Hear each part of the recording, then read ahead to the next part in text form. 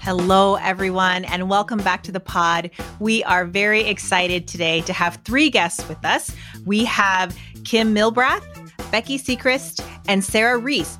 They do public health work in Minnesota. And we're going to let them talk to you a little bit about what they do and what they're up against. But we are so excited to continue our public health series because, COVID continues, right? These things are still happening in our world and folks want to talk about them. It's on everyone's mind. And we continue to want to kind of look under the hood of what is it like to lead in this time in public health? What is that like? What are you facing? What might surprise us? What might we know but want to hear more about? So these three wonderful folks agreed to join us today and give us their perspective. It's a U.S. perspective. They're out of Minnesota, which is in the U.S. And so we've talked with some Canadians. We'll talk with some more Canadians. We're going to have a global practitioner on a little bit later. But this is a bit of a U.S. perspective, and particularly, I would say, a Midwestern U.S. perspective. And so good to have you with us. Thank you all three so much for joining us today. Thank you.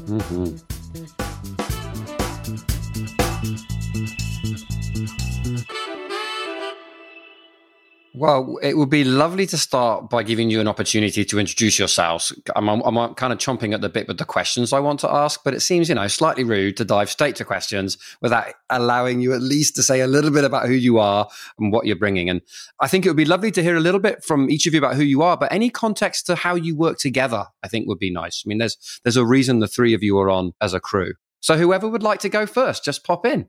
Okay, I'll go first. Becky Sechrist, so glad to be here with you Tuesday. And Tim, appreciate you both and the invitation. So I, as mentioned, work at the Minnesota Department of Health. So I'm an employee at the state agency. I've been with MDH for about 10 years, but prior to that worked for a nonprofit public health organization. So have been in public health my entire career, community-based organizations all the way to state service. And I currently have a role as a supervisor in our community health division. And we're sharing the podcast with a colleague who represents a partner from our local public health, part of our public health system in Minnesota. So I think, that is, how we interact in Minnesota, and part of our governmental public health system is the state, local public health, as well as tribal public health. And as Tuesday mentioned, yes, we have been through a lot in Minnesota, much like everybody around the world in terms of dealing with COVID. And so excited to share, what leadership looks like as we navigate COVID. Thanks, Becky. I'll go next. We'll go alphabetically. How's that sound? I'm Kim Milbrath, also with the Minnesota Department of Health. I work with Becky and work with Sarah as a partner. I lead our public health practice section at the Department of Health. And I'm actually really new to this particular job. I've only been in my job for about 7 months and new to government. My background has really been in working on social justice issues with nonprofits. And my background is community organizing. I have worked in public health related issues. It's been women's issues, tobacco control, things like that. But from a different perspective of really organizing and in a lot of ways trying to hold government, the governmental public health system, a little bit more accountable to evidence, but also to what the community wants to see happen. So, and I also have not been involved in the pandemic prior to this. So that's also been a really rude, good and horrible awakening for me. So I'm excited to be here and have this conversation. Thanks for the invite. Thank you. Thank you. And I'm Sarah Reese. I am located in Northwest Minnesota, so just a stone's throw from Canada. And our three counties that I work in, Polk, Norman, and Mahnomen, I have served as the administrator for just over 10 years and spent my whole career in governmental public health. And I love working with residents and community partners. That's what brings me sunshine and is the highlight of every day. Also, I love the unique relationship that Minnesota has between our state, local, and tribal governmental public health roles. We work collaboratively on a lot of work, both COVID and non-COVID related. So it is a pleasure to be here with you today. In terms of COVID and leadership, I would describe that as grit and grace. Some days we have to dig Mm. deep. We have to say the hard things. We have to look at research and give hard messages. We have to listen to hard conversations because everyone has been impacted in such a different way personally, and everyone's lived experience is very different. And then grace. I am a very thankful person. I elude gratitude to residents, partners, decision makers. And I've had a lot of moments of humility. I've asked a lot of hard questions. I've opened up my heart to hear hard things, advocate for hard things, and yet celebrate so many successes because we've had that as well. So I would say grit and grace. The funny thing as I reflect on leadership related to COVID response is when we started the COVID response, I used the analogy of a marathon. And I said, I've never ran a marathon. I've ran a 5K, a 10K, but I've never ran a marathon. So I don't know what that experience is like, but we're going to go through that together, right? Is it mile 13 that's going to be hard? Or is it mile, 19 that I got to dig deep? Or, what does that look like? And recently I was asked if I'd run a marathon and I said, yeah, about 20. And they said, wow, that's impressive. And I said, well, maybe not in the way that you would think of a marathon, in that during COVID, it feels like we've ran multiple back-to-back marathons, both mentally and physically, and with our community. If you think of a marathon, that is a group of people going from one destination to another. And so, yes, I eloquently say I've ran about 20 marathons so far. So I'm pretty proud of that. That's amazing. That is amazing. I love the marathon analogy for a couple of reasons. One, I have run them, and after every one, I think I'll never do another one. So just to have run 20 back to back is a pretty big deal. And also Minnesota is home to two pretty famous marathons, right? The Minneapolis Marathon and Grandma's Marathon, right? Like your state is like known for marathoning. So that's really interesting to hear you use that. And I want us to dive into what it's like to lead in a marathon, but I'm going to back us up just a little bit because a lot of our listeners aren't from the US. And so when we talk about being part of a state public health department, or we talk about the relationship between local, state, and tribal entities in responding to COVID, folks don't necessarily know, what does public health mean in the US? When we say public health, what are we talking about? What's the boundary around public health? Can any of you speak to that?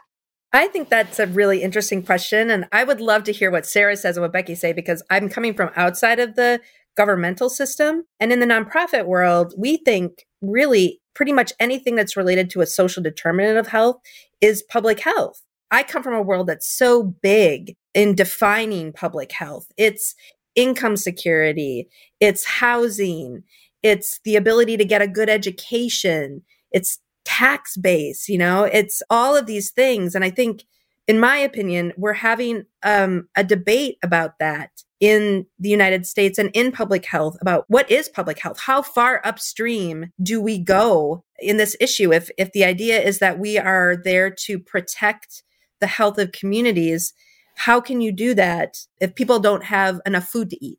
Can't pay for food, or can't pay for safe housing, or aren't getting an education that allows them to get a good job that allows them to do those things. So for me, ironically, moving into a place that might have a more narrow definition of public health, I'd be interested to hear what Becky and Sarah have to say about that. I'll take a stab because Sarah gave me the nod. And I think public health is about populations. I mean, what Kim said, community, how do we, protect the health of the community? And I think one of the challenges that we face as public health practitioners, public health professionals, is that how we define public health, how we talk about public health is very different from how constituencies, the general population sees public health. And I think that is one of the things that we have to work to overcome.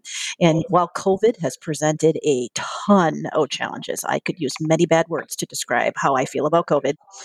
It has presented a whole lot of challenges, much to what Sarah said. There have been a lot of opportunity that have come to bear because of COVID. We have learned, where the systems that we work within in public health may have shortcomings, may have gaps, and it's given us opportunities to talk about public health with the public. And that is not something we are very good at doing, to be frank. We can get stuck in our evidence base, our research lingo. But to Kim's point, It can be about someone not having food on the table. It can be about someone not having a roof over their heads.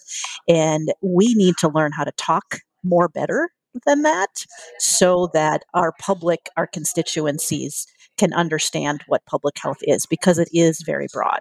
Mm.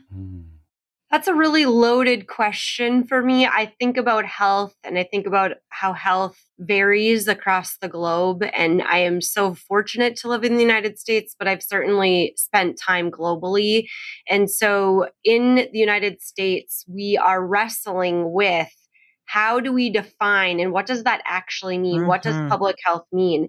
And we're in this interesting conundrum because public health in the past, governmental public health, has really been focused on services, one-on-one services, small group services, a nurse and a client relationship, a dietitian and a client relationship, and responding and planning for infectious disease outbreaks. That's been a paramount of the work that we've done, right?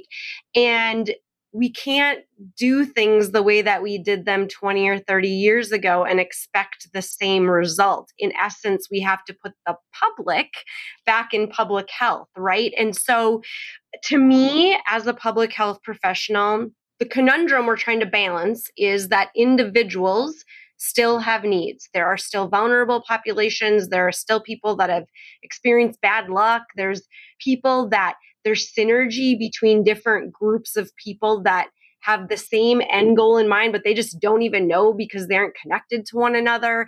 And so the role of public health professionals is really to see those opportunities for those really service-driven areas, as well as to be really intentional as we move forward to look at the population's health and diagnose health with the community at the community level. So it's working with people. In my intro, I'm a people person. That is what gives me passion and drive every day. And to me, public health is working with people and partners in our local communities across the state, nation, and globe to use the data that we know, to hear people's lived experience, and to work collaboratively towards goals that impact the health of our community, because we don't know what we don't know. And so I look at health, public health, from really that intentional planning for what's happening now, but also looking forward into the future about health needs. It's fascinating for me to hear the kind of framing from the three different angles as well, because you're positioning public health as kind of a convener. You're positioning public health as a catalyst. I mean, it's almost like there's so much you want to do that's outside your mandate. Mm-hmm. Yeah. Actually, your legislated mandate. I don't know what the language might be, but in Canada, and so like there's so much because the scope of your desired outcomes is out there. And so that demands a fundamentally collaborative approach. So I feel like, okay, I get that. But then there's this piece about like, well, hey, we seem to be living in a society that in many ways is becoming increasingly polarized, right?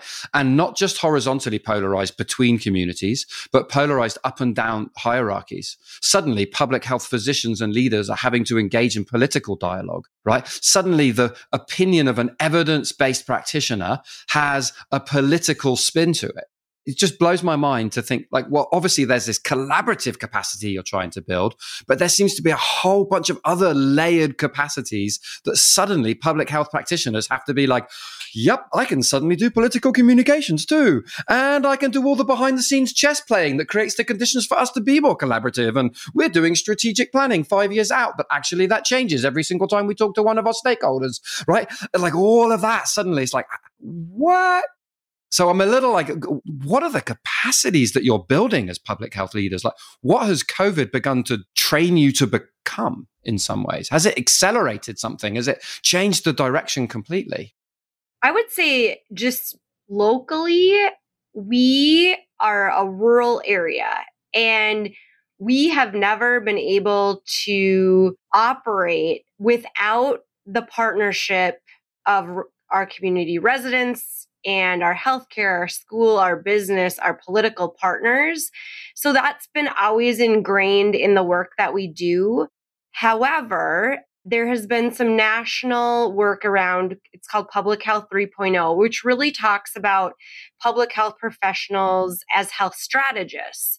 And so, of course, there is unique skill sets that you alluded to, the ability to communicate and see those intersections among groups, have those humbling conversations, see those intersections, but it does lead to a workforce that needs some additional or different skills and level setting.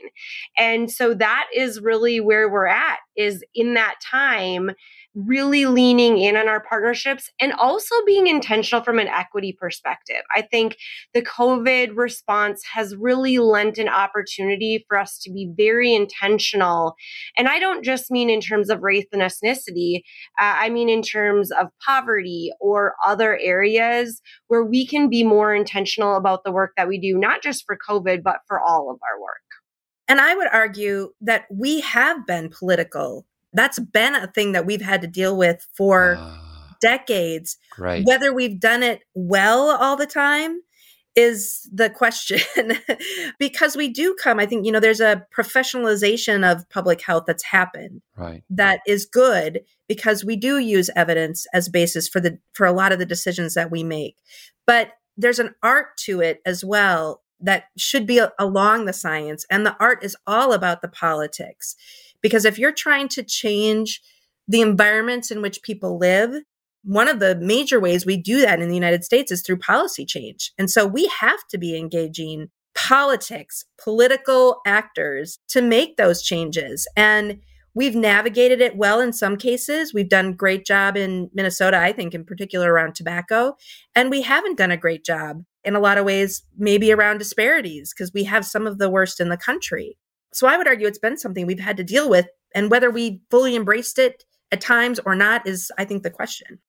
I think the thing that COVID, though, has done is it has shown a spotlight on public health like we have never had before, at least in today's, general society. I mean, I'll age myself. I'm 51. I've worked in public health for almost the last 30 years, and never in my career has it been like this.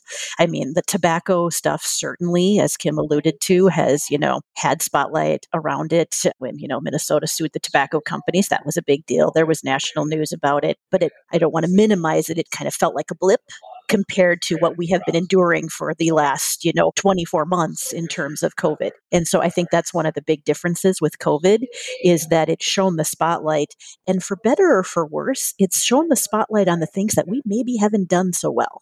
One of them is good communications. One of them is how do we engage with policymakers and talk about the work that we do. And so, like I said earlier, it's kind of brought the warts to the surface, but if we do it right, it gives us the opportunity to make change for good, change for the people that really need it, those experiencing inequities and other challenges. I don't want to focus on the warts, but I do want to ask you all about disparities and inequities, because I think, one of the things I've heard Becky and Kim talk about, and Sarah, I'm meeting you more recently, but I feel like you all have talked about the opportunity for public health at this moment. I just want to say, as kind of just a citizen, right? I would agree. There's never been a time in my life where I've been as aware of public health and the role of public health and the role of public health departments, both locally and state. It's just a whole different ballgame now, right? You have a microphone and also attention in a way that you haven't before. And every single public health person I'm talking to is talking about disparities and inequities. And so that to me feels incredibly exciting. You've got this microphone, you've got this attention. And I do want to hear you talk a little bit about disparities and inequities and what you're finding through COVID and maybe beyond COVID. It just feels worth hearing you talk about that a little bit. I would say just my initial comment is that I think there has been some previous beliefs that good health is really about personal choice, great medical care. And while it is, right, personal choices around sleep, water intake, exercise, mental well-being, the list goes on, and having access to great medical care, those are very important to health. But they aren't the sole indicators. They aren't the only indicators. And so now more than ever has been an opportunity to see, feel, touch the larger picture of health where we know that health is created where people live, where they work, where they play. And so really this time has been an opportunity to showcase the opportunities and to engage people in a new way and to have new conversations and to have our own awareness of our lived experience and those that we work with, that we serve and partner with. I think so. I just moved. I'm from Minnesota, grew up here, spent most of my career here, and then moved to New York City and to the South, and more importantly, and lived there for about 10 years and just moved back. And one of the things that it's really struck me is the irony of Minnesota. We are considered in the United States one of the healthiest places to live, one of the best places to live. And it's only until recently when George Floyd was murdered that there's an and to that sentence. And it is one of the most unfriendly places to live as a Black or brown person. We don't talk about that, about Minnesota. And I think the racial reckoning that I have seen that feels very different to me, having left the state 10 years ago and coming back, is part of what's driving that, as well as COVID. I mean, COVID is certainly an instigator of that as well. Everybody's just pushed to the brink. And maybe we wouldn't have even noticed what happened to George Floyd if people hadn't been, basically all extra pieces of their life were taken away from them to distract them. It just feels like we have an opportunity in that sense to shift some culture in Minnesota, as well as the rest of the country. It's not just here, but specifically in Minnesota, because those things happened here. And we don't have a great track record around health disparities. So it feels like we have a different opportunity in that way as well. So I'm going to try and marry the conversation of, what it's like to be a leader in public health and the question about disparities. And, working at MDH for the past 10 years, there's been an attempt, it's not successful yet, but there's an attempt at a culture shift within the agency to better understand health equity, to encourage staff to do their own learning about health equity. I mean, I'm covered in white privilege. I'm a middle-aged white woman, and I don't know what I don't know because I don't have the lived experience of a Black or brown person in a community, that may have issues with, homicide or, lack of food access, anything like that. I have not experienced that. I will probably not ever experience that. But as a leader in public health, what I hope to do is my own learning about equity, about health equity, how I can better understand the perspectives, even if I don't have that lived experience, and what can I do in a state agency of 1,700 people, the vast majority of whom are white, middle-aged people, that we can do more to expand our ability to connect with community at the level we need to connect with them to make the changes that are needed so that, as Kim discussed, we can reduce the level of inequity that unfortunately does not get talked about in Minnesota. For me, it's always been a personal transformation that leads to figuring out or wanting to do a system transformation. Opening yourself up to those experiences and hearing things that are hard to hear and pulling the layers of the onion back for your own identity, for me, has really driven my interest in, or my ability to see the system a little bit more. It's like, you see the matrix around you and it's operating the way it's operating. I'm supporting that. I didn't create it. And so it's that space of trying to figure out, okay, how do I personally show up in a way that doesn't allow the system to continue to operate in the way it just has always operated. And that's so challenging, I think, personally and also professionally as a community, public health community. We have to figure that out. I just so appreciate, it's almost like you're ahead of the questions I had. You're just going there. I love it. I love how you're identifying this need for the personal. Right. And I can really relate to that, being who I am, going back and looking at my own history and finding my place in history and then finding my place in relationship to those I'm working with right now, and then also the enormous challenge of that, of to look squarely in the face at my ancestors and be like, all right, well, how do I not give into the shame of that to the point where actually I'm not able to turn up in the world right now in a way that's actually helpful? And so it's almost like we've actually begun to, in the conversation, identify some of the problems, oh, look, and not only that, COVID has surfaced these problems, and we've said, okay, well, there needs to be a level of personal transformation within that. and it's really challenging to take this into a systems change. Can you just talk about what some of those challenges are?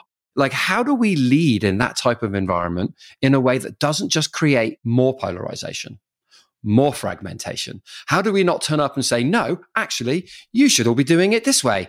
Everybody should be participatory from now on, which of course, 50% of the room's going to hate, right? And so it's like, I just love to hear your perspective on like, okay, yes, this is personal. Yes, I have to own this.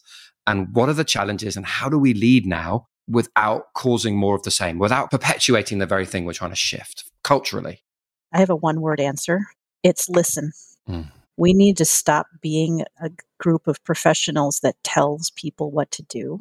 We need to take a step back and listen to what others tell us that they need and figure out how to create a system around that. That's the community that Sarah was talking about. That's the, listening and participating that Kim was talking about with those folks in Minnesota that are having the inequities. We need to do more listening. Becky, that's amazing. Just like a really short story. When Rob Strang and I worked together years and years ago around public health transformation in Nova Scotia. And one of the things we did was like interviews across the entire province and then also large gatherings of stakeholders and community members across the entire province.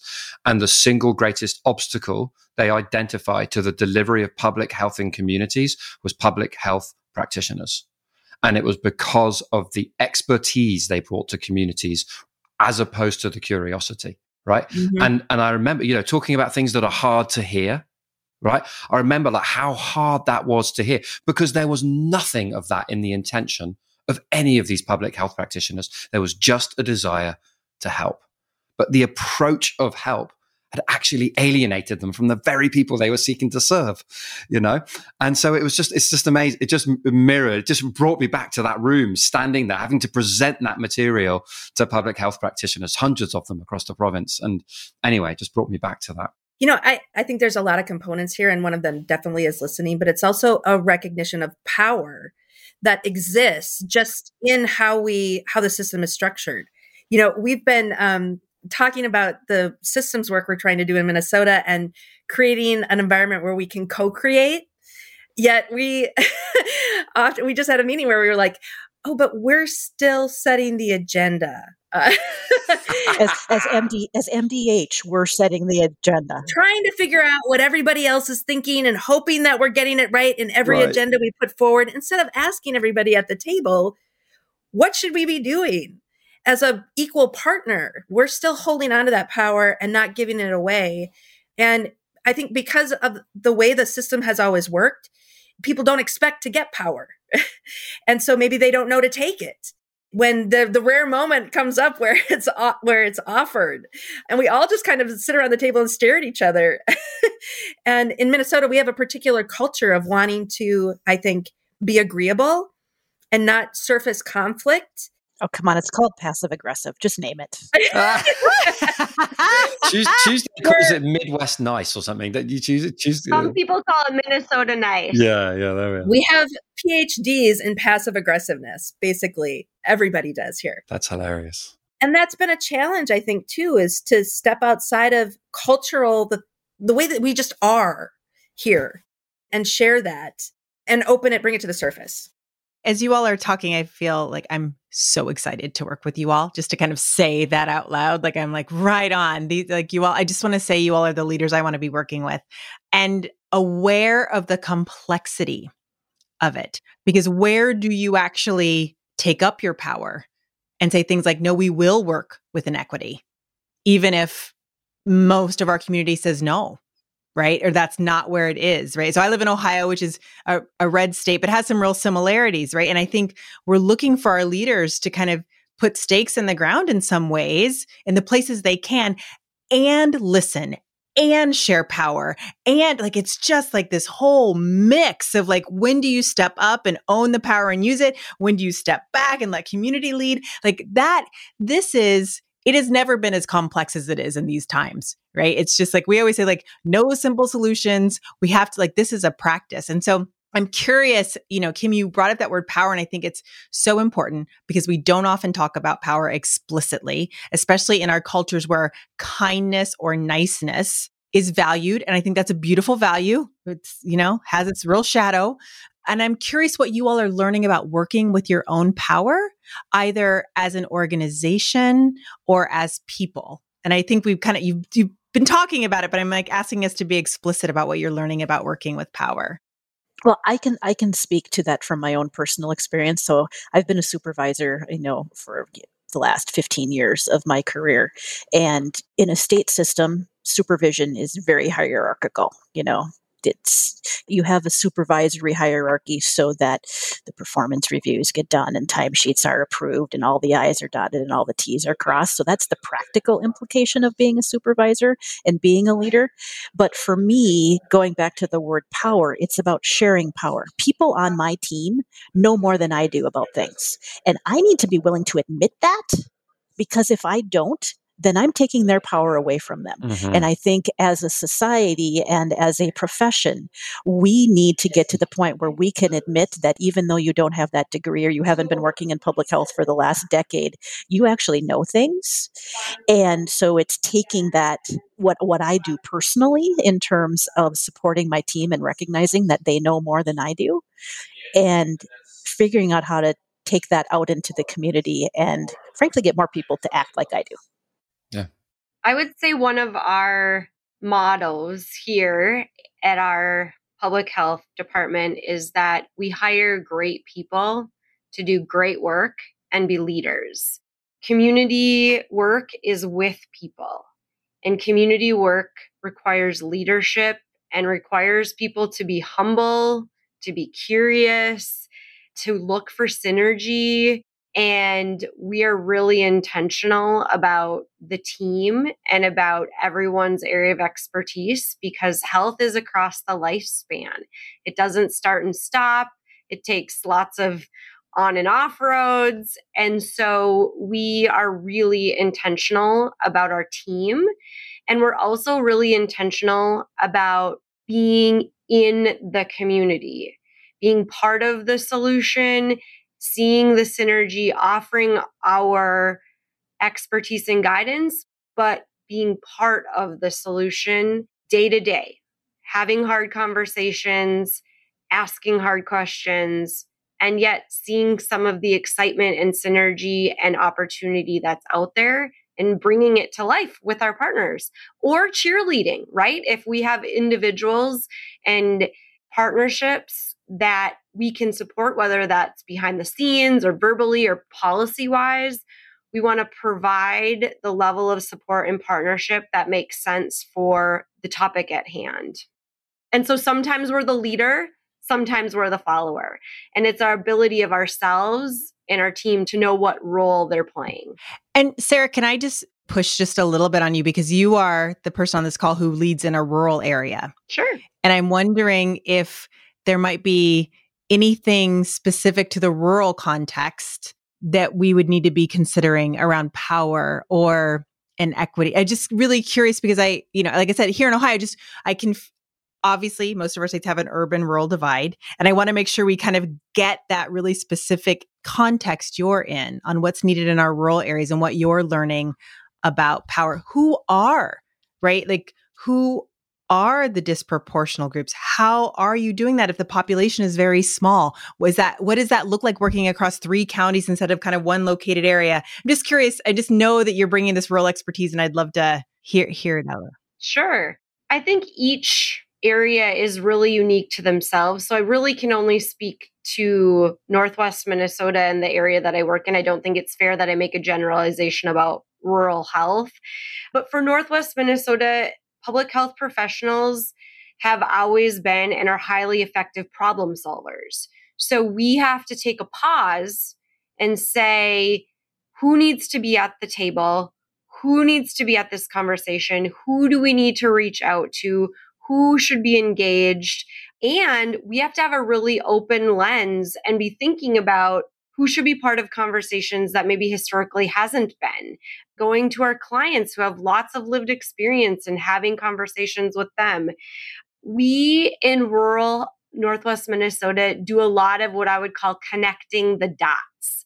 And so that can be really good because I wear a lot of hats. I know a lot of the people to connect the dots. And I'm very intentional to continue to expand that network and use my power to bring other people into that network of connecting the dots. I'm very intentional about X person, please meet Y person, and you have a common goal, interest, etc.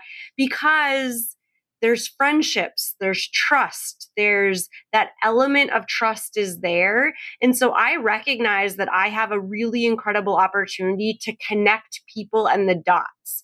And so I do a lot of that. And I think there's a tremendous amount of opportunity for myself and my peers to continue to expand our network. As was said earlier, you don't know what you don't know. And so our agency is really intentional about being in the community, learning about the constituents and residents that we have in our community and being seen, not necessarily being heard, but being seen in our community. So I think connecting the dots and connecting people in a way that's meaningful has been important, but the dynamics are different everywhere you go.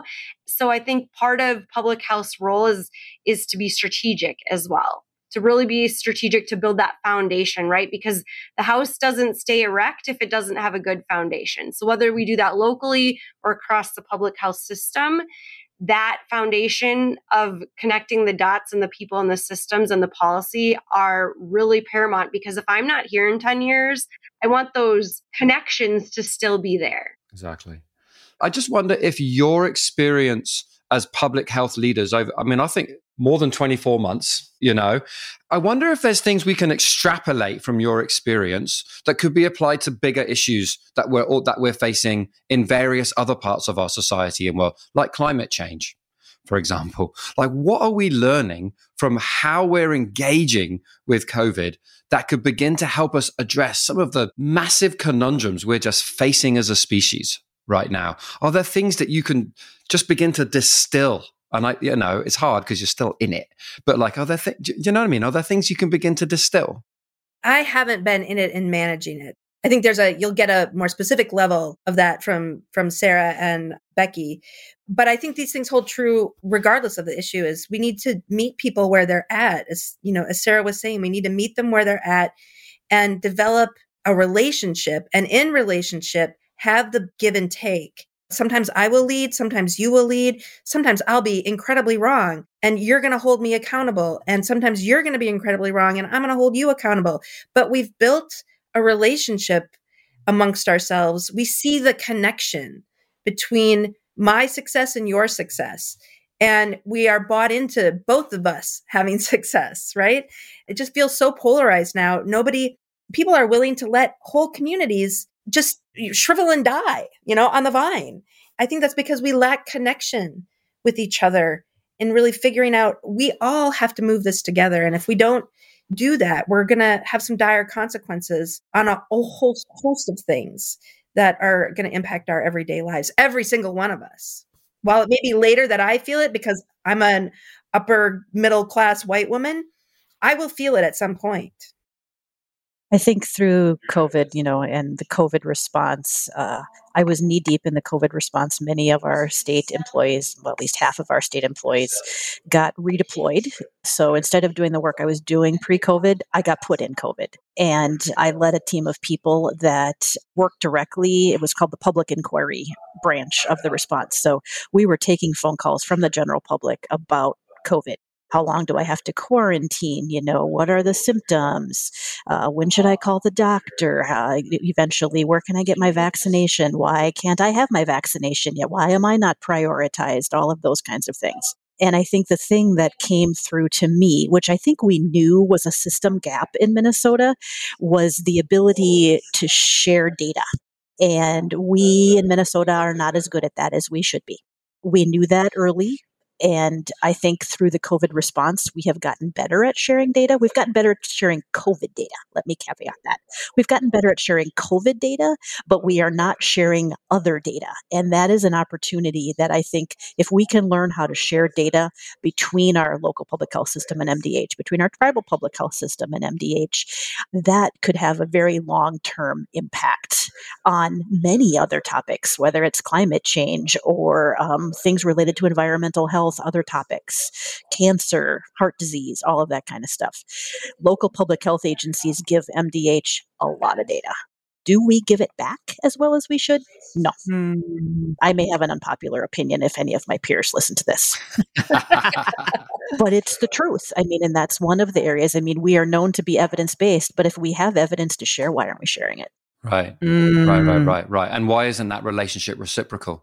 Why is there a greater emphasis on going to the center rather than the center distributing its knowledge, and the power relationship embedded? And I think, pick your topic, right? Pick your challenge in the world and look at whether that relationship between the central power and those who are then impacted by those decisions is reciprocal.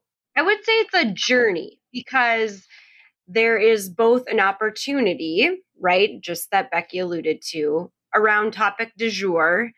There's also been an immense amount of intentionality that this has to be a priority. And so in Minnesota, we are working on what are the most important infrastructure things. Like, if we do nothing else, if we're going to have a building or a house or whatever metaphor you want to use, if we have, our system, we need to have the data in place. But we have been working on data for years and years and years. But this really shows about what is the mutual goals of all of the people that might need to utilize this data. And so it's a great opportunity as we go forward to really take a deeper dive into data. In terms of infrastructure, though, again, topic du jour doesn't matter. Maternal child health, chronic disease prevention, climate change, COVID, you name it. There are a few things that across Minnesota we have recently named. We have said we have got to continue to be intentional and prioritize around our communications, around data and epidemiology, continue to invest in our community partnerships, because every response is local first. And certainly underlying all of that is health equity that we've been talking about. So we are moving in the right direction, and we're taking things that have been successful and building on opportunities for the future. And that's what I'm really excited about. I think you made a great point, Sarah. I'm just going to add this because I know you want to say something Tuesday, but systems act the same way. What comes out of them, I mean, you can apply it to any topic, but they act the same way, and they hoard power. And that's what they do. That's what a system, we all participate. We're maybe supporting it in different ways that we don't always know about, but we didn't create these systems. The people on the planet right now did not create these systems. We just continue to maybe not chip it away at them like we should, but they all do the same thing. We just need to remember that. Right. And that they're built for self-preservation. Right. They're making us act the way that we should be acting. They're getting the result they want. This is what we're up against. But it's work worthy of people like us, I feel. Mm-hmm. And I think the first step is talking about it, acknowledging it, and having the, for lack of better words, group effort to acknowledge the need and what do we desire for the future. And that's where we're at in Minnesota. And I think it's a really exciting time in that way, even though we're in a really hard time still amid the COVID response, amongst our other health work, of course. Right. None of that has stopped as well, right?